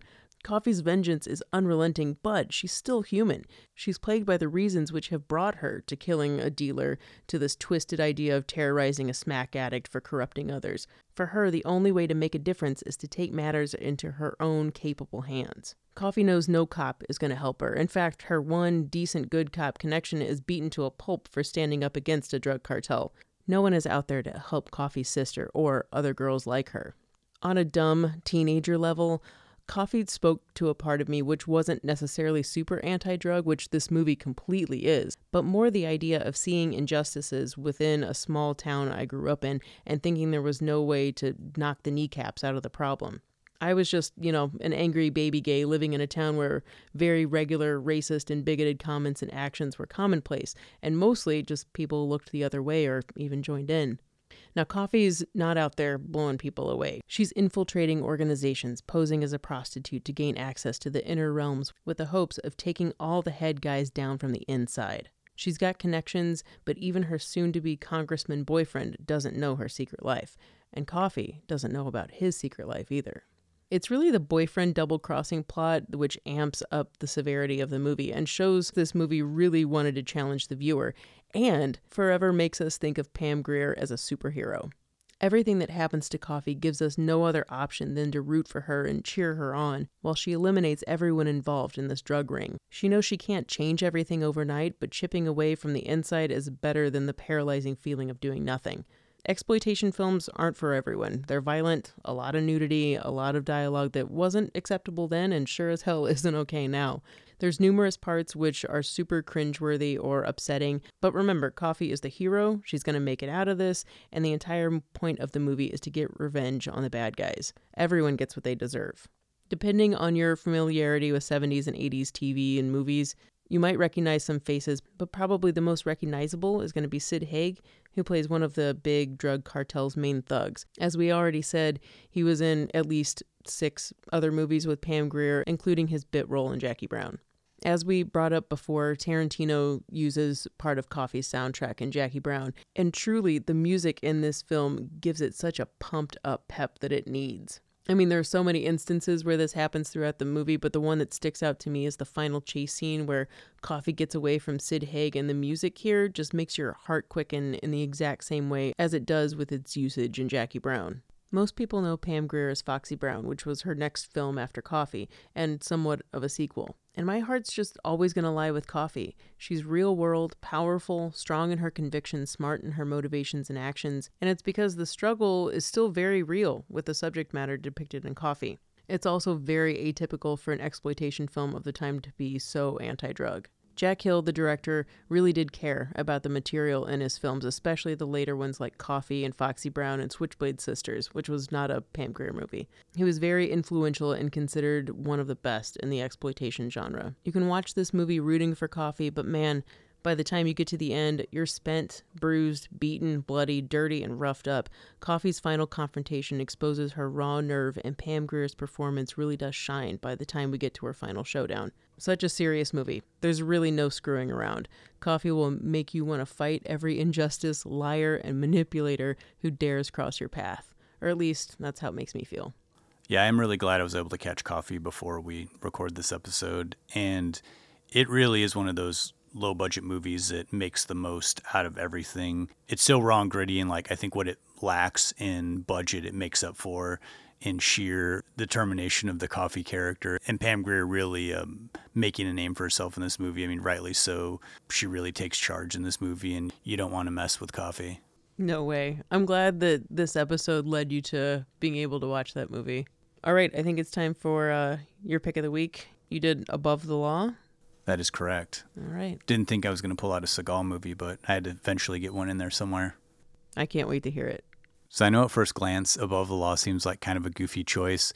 And when I was looking at movies with Pam Grier in them, I went back to the idea of when this movie came out, Pam Grier was the biggest name in the movie. Above the Law, rewatching it, I really, really think this is a great film. And kind of going back and looking at the movie, whatever you think about Steven Seagal, it's undeniable this guy had some charisma, in that Above the Law was partially based off his idea for a story. Part of it's based off his real life. He had not been in a movie, period, before Above the Law. He started his career as the top billed actor in this movie that had a pretty decent budget. It was $7-8 million, directed by a really sturdy action director, Andrew Davis, who he would work with Seagal again with Under Siege. I think Above the Law and Under Siege are Seagal's 2 best movies. I think a lot of it has to do with Andrew Davis, the director, and a lot of it has to do with Seagal listening to a director, versus after Under Siege, he pretty much kind of called the shots, and everything he did after that, I think, kind of went downhill very quickly. But I stand by Seagal's first 5 movies: Above the Law, Hard to Kill, Out for Justice, Marked for Death, and Under Siege. All really good movies, but if you're going to do a deep dive into Seagal, I suggest you start with Above the Law.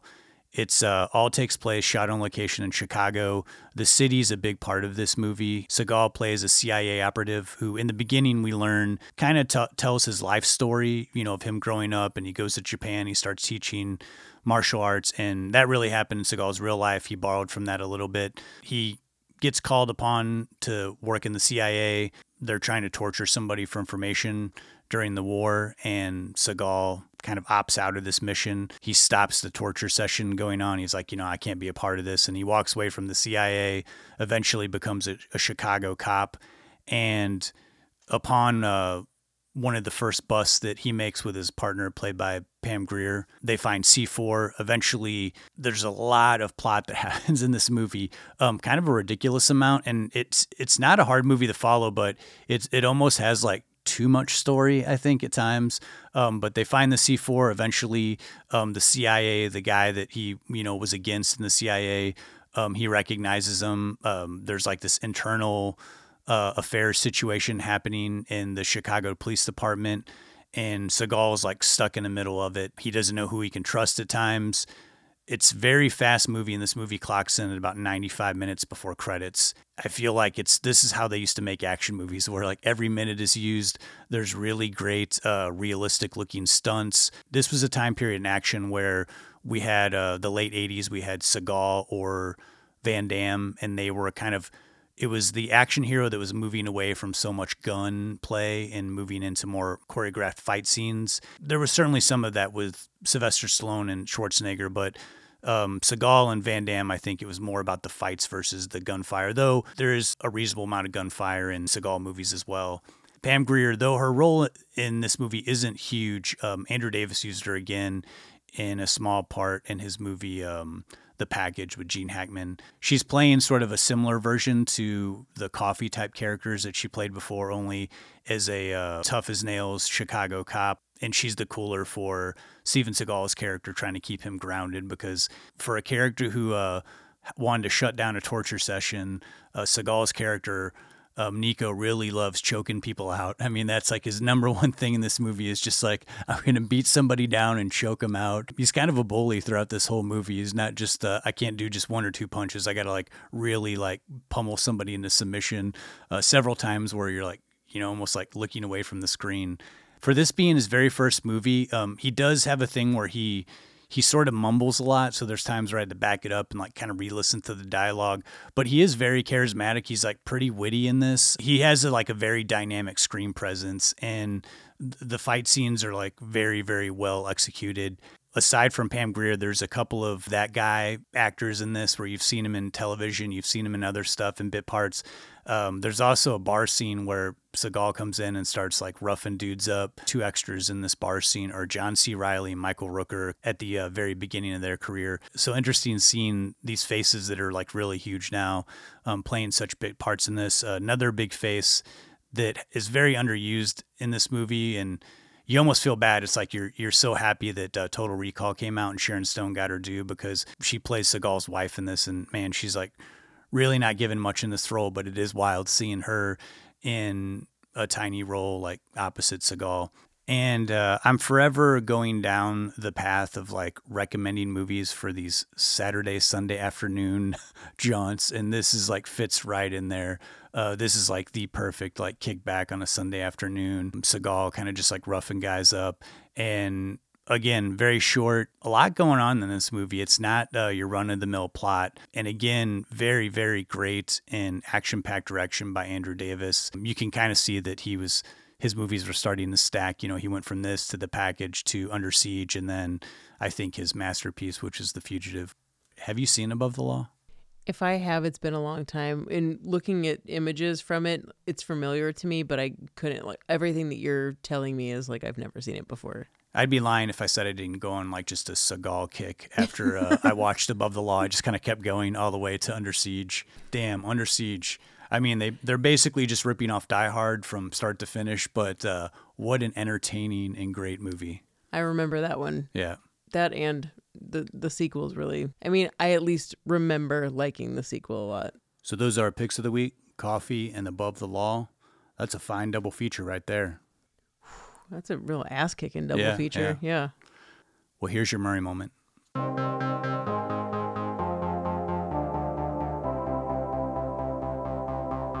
Chicks dig me because I rarely wear underwear, and when I do, it's usually something unusual. I think I need a root canal. I'm sure I need a long, slow root canal. gonna come and shake my monkey tree again? Oh, what does that old queen know? She didn't even chill. Hey, this is so scrumptious. Is this hand shucked? The flowing robes, the grace, all striking. That was fun.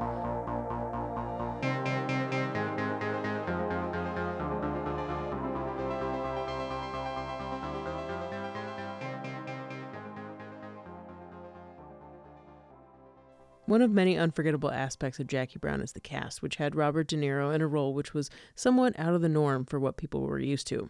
And this made me think about Mad Dog and Glory, the 1993 film De Niro and Billy did together, along with Tarantino favorite Uma Thurman. Billy plays a fairly intimidating mob boss with a love for stand-up comedy. De Niro's a timid crime scene photographer who happens to inadvertently save Bill's life. For once, De Niro gets to be the nice guy and Bill's the villain. The two seem to relish the role reversal, and it was De Niro who recommended Bill for the part. He thought he was a good actor until he had to play a nice guy, Bill said of De Niro. Then you find out how miserable it is to be nice. It's just a horrible gig. I could be horrible all day long, and it fit right into character. And audiences didn't see this pair coming, nor a fistfight between the two actors over Thurman, the love interest. And now I gotta have a fight with the Raging Bull, right? And I had this fight once before in a movie, and I accidentally clipped this guy's nose, and I thought he was gonna hit me with a fire extinguisher, Bill said. If I hit this guy, meaning Bob, I'm dead. Because the whole time, all these Teamsters were saying to me, he really could have been a middleweight. You know that, right? It's not enough he's got Oscars, because he can hit, and he can take it too. Just look at him. It ended up being the longest fight in history. Well, kind of. Shooting began in 1991 and concluded with a reshoot the following year. There's a brief, very candid interview out there of these guys and producer Martin Scorsese talking about fighting with each other, and it's kind of cute. De Niro saying with some seriousness that Bill's really strong and a good fighter, and Bill's looking at him like, oh wow, I really appreciate you saying that. And turns out with each take, the two actors would get up to speed by fighting for 1 or 2 minutes before the camera would even roll. And it seemed like filming the fight scene was pretty fun, good wholesome fun, according to De Niro. Bob was constantly getting his face made up, getting uglier and uglier, Bill said. It looked like somebody dropped a milk crate on his face from a third story. Director John McNaughton attempted to use stunt doubles, but this was quickly abandoned because De Niro and Bill just looked better and really gave it their all during these sequences. Bill's a tough Irish kid from Chicago, said McNaughton. You wouldn't want to get in a fight with Bill Murray, trust me. McNaughton went on to say that Bill accidentally broke De Niro's nose with the first punch he throws in the fight sequence. The guy's got a certain toughness about him, and De Niro's no slouch either, a tough kid from early on too, so it makes sense that a fight scene between the two would pack a real punch. It doesn't really look staged. It also helped that De Niro would do 20 push-ups between each take. But that 92 reshoot of the fight scene happened because of public perception. The original ending of the film was Bill beating the ever-loving crap out of De Niro, and test audiences just didn't believe that the Raging Bull would go down like that. It's always so mind-boggling to me that the public can play such a role in movie making like this. So much of my generation's approach to comedy was a reaction against the neediness of performers, said SNL creator Lorne Michaels. When Bill was on stage, he didn't care much about if people liked him, and because of that, he had enormous integrity. When Bill's good, it's the same as De Niro's good, and you wouldn't have said that about any comedian in the last generation. Lauren isn't the first to make the comparison between De Niro and Bill. I remember listening to an interview with Bill saying that some newer generations might think of him in more serious roles and De Niro in comedies, which is just a wild role reversal. However you think of them, Mad Dog and Glory is an interesting shakeup for both actors because though one is a good guy and the other the villain, they both cross those boundaries for this mixed-up bag comedy. Even Scorsese has mentioned that though there's a lot of humor within these characters, there's a fine line between humor and using humor to be threatening. It's fun to tell people I did a movie with Bob where I'm the bad guy, Bill said. It really lights people up in a big way. This idea of Bill Murray and De Niro sort of playing like opposite type roles that they normally do. I don't know 100% if that works totally in this movie, but it's totally passable, and I enjoy this movie. Even if you don't think it works, it's really interesting to watch it all happen and go down. Yeah. Because it's not, if you don't think it works, it's not the fault of either actor. It's just, I don't know. It's really a whole different animal by itself. I think it's easier to watch it now because there's not the Bill Murray and De Niro have went different paths in their acting styles, and De Niro does more comedy now and Bill Murray does more drama. So it actually, now is the time to watch it if you haven't never seen it, because it won't seem so weird seeing them play opposite. That is a very good point. Well, thank you for that Murray moment. Of course. Well, before we close things out, I know we both had a mutual final thought. Oh, yeah. For once. And a really great one. It was a great memory of us going to actually see Pam Grier live before a Jackie Brown screening. And this was in the beginning of the podcast, the early days, and we were really figuring each other out, and this was a good bonding moment, getting to see Pam Grier live and in person and Jackie Brown on the big screen. This was a 2017 at the St. Louis Film Festival. They had a tribute to Pam Grier, and she came and they gave her an award and they showed Jackie Brown. But before that, she did probably a full 1 hour of Q&A with the audience that was really interesting, and kind of talked about how she came to Hollywood and started out working on some student films and then got into the blaxploitation scene. I didn't get to have my question answered, but next time I'm going to make myself more known. And Pam Grier was like as cool live during a Q&A as you would expect her to be. Yeah, I felt really starstruck. It doesn't happen, that situation doesn't happen very often to me, but sitting there in the same room with Pam Grier, I felt like a little kid. It was cool seeing Jackie Brown on the big screen again, too, because that just doesn't seem like a film that's going to really get played as a retroactive thing anymore. Yeah, it's true. So, St. Louis International Film Festival, way to kill it. Yeah. It's good for St. Louis. We need that kind of positivity. Pam Grier, thanks for coming here. Yes, thank you. Well, we hope you've enjoyed our episode on Jackie Brown. If you're a Tarantino fan, again, you're in luck. We'll be doing the 30th anniversary of Reservoir Dogs in September. I'm looking forward to that. If you haven't already, please do follow us on social media. We're on Facebook. We're on Twitter. We're on Instagram. I think we're the most active on Instagram. We also have a YouTube channel. Please subscribe to it if you can. We've got all of our episodes on there that you can listen to, and they're also archived on our website at don'tpushpausepodcast.com. There you can also contact us if you like, or you can always email us at don'tpushpausepodcast@gmail.com. Next up, we're going to be doing one of my favorite sequels of all time, and that's Lethal Weapon 2. You might ask, why aren't you guys doing Lethal Weapon? Why are you doing Lethal Weapon 2? You'll get the answer to that question at the next episode. Sure will. Until next time, I'm Justin Johnson. And I'm Lindsay Reaper. Thanks so much for listening. Thank you, guys.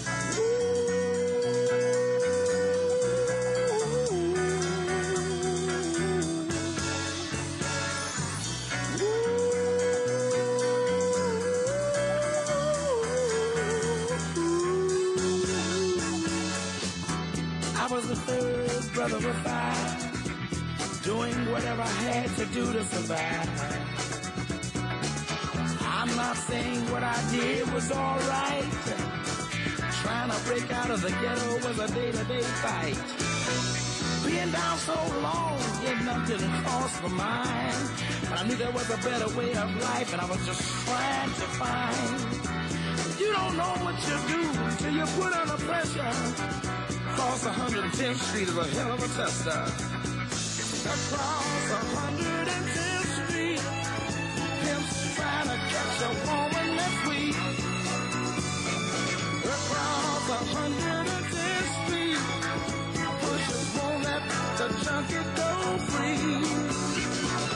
Across 110th Street, woman trying to catch a trick on the street. You bet it. Across 100